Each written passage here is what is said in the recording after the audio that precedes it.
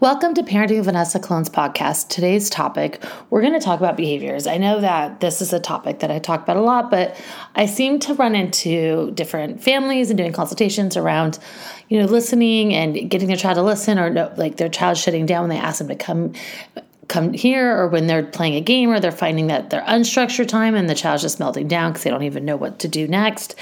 And, one other thing that keeps coming up is that parents are reading different approaches, which I totally get.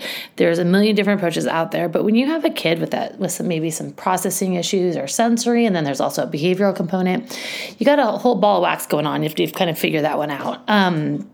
And a lot of times parents in the middle of a meltdown, they're trying to narrate what's going on. Well, I could tell so-and-so's upset because they took your toy and you're upset because of this. And then the child's completely escalated and the processing is just not occurring because when a child is frustrated, there is no processing.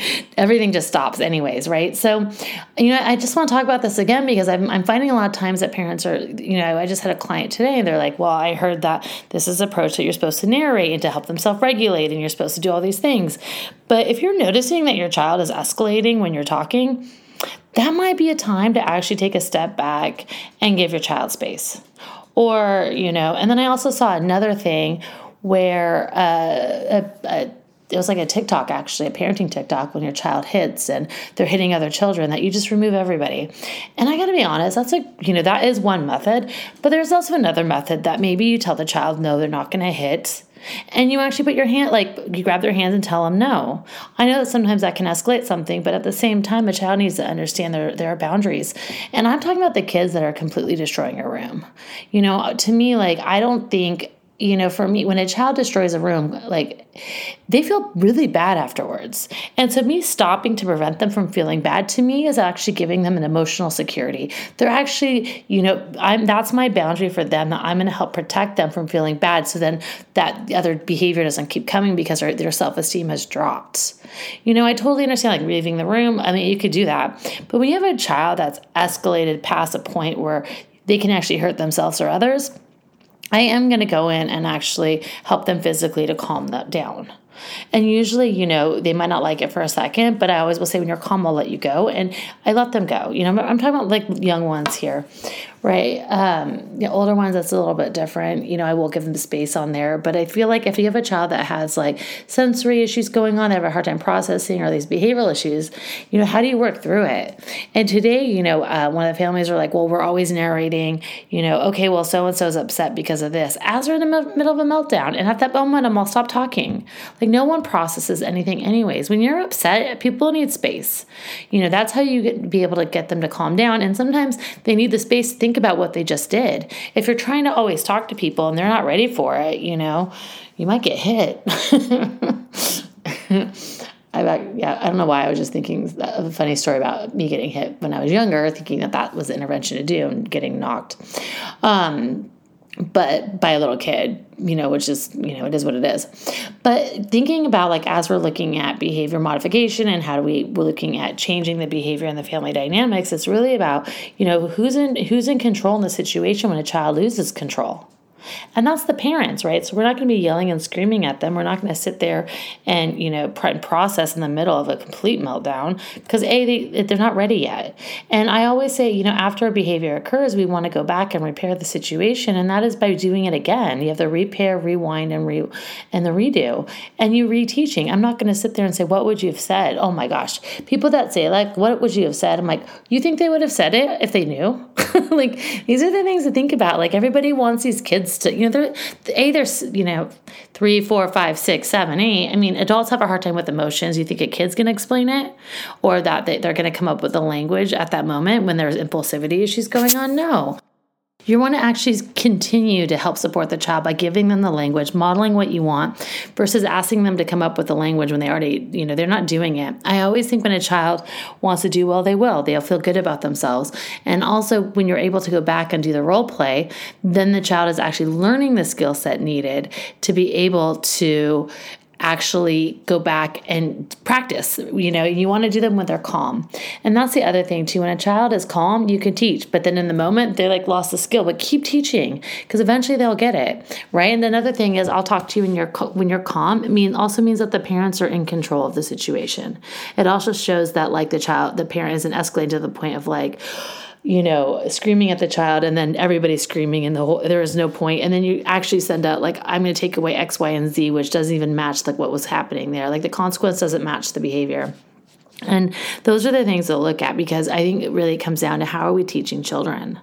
Are we teaching children that's okay to destroy a room? Are we teaching children that, when they're frustrated, that they could take a break, they can come back and we're going to actually redo the whole thing again? I mean, those are the things you want to be able to be always teaching and thinking about how you're doing it, especially if you have kids. If you have a child during unstructured activities, they're really struggling. Like this could be a social skill issue.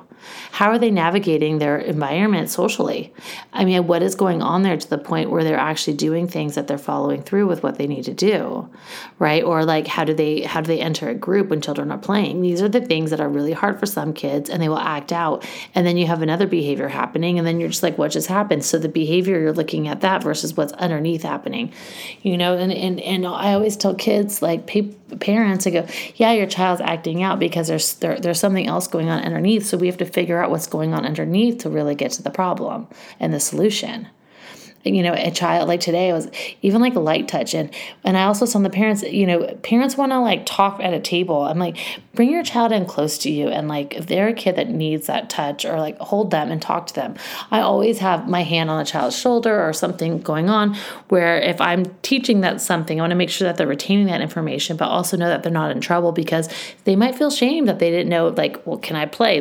Those simple words can get you go really far.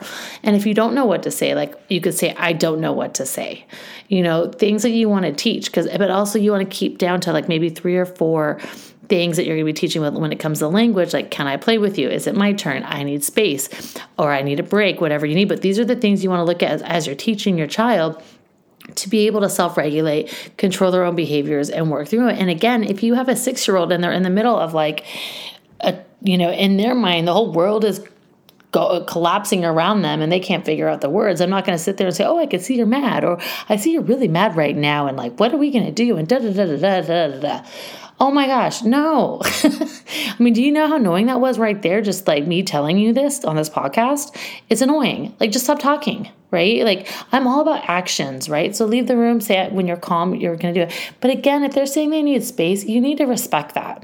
If your child's saying they need space, you need to leave and give them space. Those people that come in, or if you have that kid that's like following you around when you want to go, like, and you're like hiding in the bathroom. I mean, those are things when you're like, I need some space. And maybe you count to 5 and then you go back, count to 5 and then you go back and you be with the child, right? But you want to start to increase that time away from your child by maybe it's 5 seconds to 10 seconds. That might be too much anxiety. It might make the child feel very vulnerable, very scared.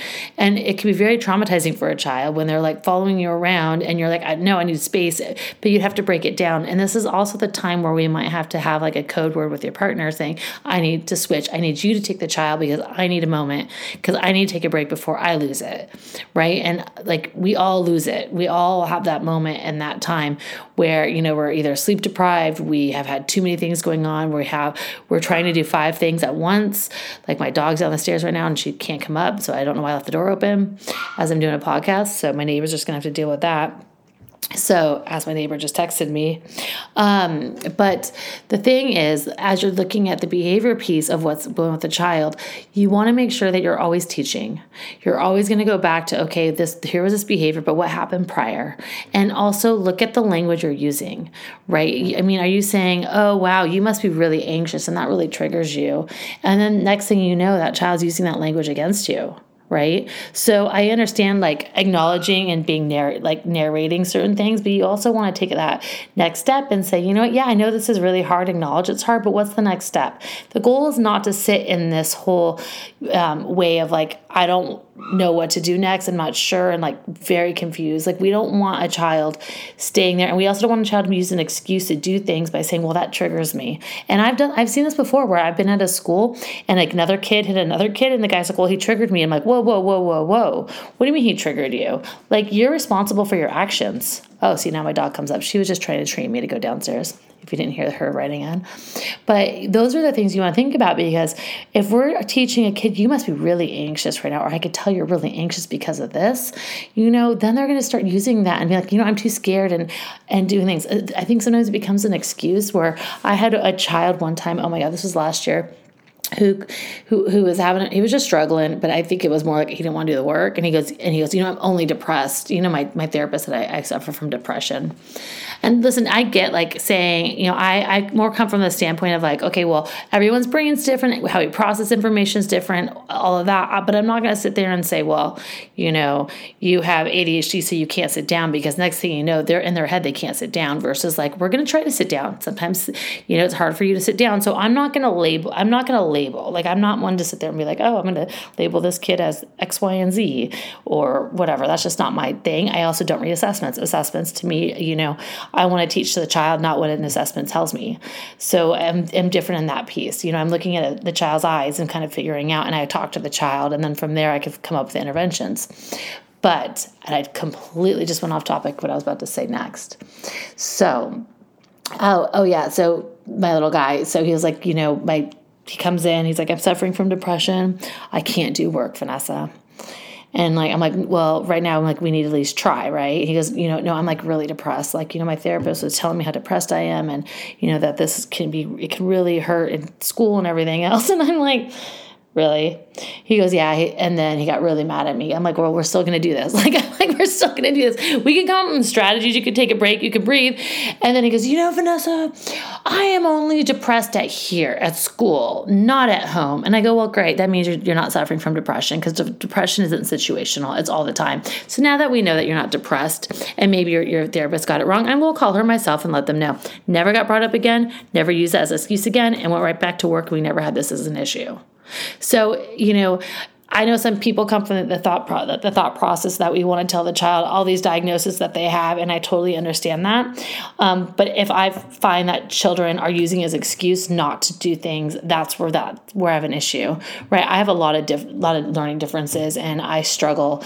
And honestly, like, I refused to get the diagnosis when I was younger. My mom always thought I should go get tested. I'm like, I'm not. Come to find out, 26, I got tested with other things, which I kind of wish I had the help and support with my dyslexia and other things. But my mom always thought I was ADHD, since I can't stay on track with anything, or I do hyper focus on stuff. But, to me, I feel like my mom always wanted an excuse for me not to do it. And I feel like that's where my resiliency comes in, where I was always like, stop labeling me. Like, I just process things differently, and I don't want the label. And I did struggle. I mean, taking a test, I would black out. If you're a teacher calling them, even till this day, if you're going to call, I had a coding teacher come in, and he was like asking all the kids questions and going in a circle. And I literally was like starting to sweat and like, oh no, don't ask me a question. I'm like, great, I'm this kid's teacher too. Like, is he going to think I'm an idiot because I can't answer it? Like, it's just this anxiety I put on myself. And I've always had this like stress anxiety. So I'm really careful on not bringing on labels on the children, and also making sure that the child knows that I see them for who they are, and they might process things differently. Some people are more of like a visual learner. Some people are, their listening skills are amazing. For me, I'm a visual, and I can memorize things. If I see it, I don't forget things. But, give me a couple other things on a paper, and I'm going to be like, what? And then you give me an ABC, test, I'm going to always pick C. It's just a pattern I have. But, I don't even know if we're going off on this, but what I wanted to say really is that, when you're working with children and you see a lot of kids with sensory and behavioral issues, kids are really smart. They know how to get out of things. And the other thing I was talking to the parents about, I think they're very fortunate that there are kids that are super explosive at times, because at least they're expressing themselves. When you have a child that's exploding all the time, you at least know where they stand, and you can start to communicate, versus the people that are like go inward so much that you have no idea what they're thinking. And it's just so confused. It's harder because, another thing is a child's imagination takes over. So they might have a little bit of anxiety about something, but you have no idea because they're playing it out in their head like 10 times more. Right. So I'm always like, when you have a behavior, be a little grateful on that piece, because you don't have a kid that's internalizing everything. So you don't know where they stand. I understand that behaviors are behaviors, but I like knowing where people stand. You're always going to know where I stand.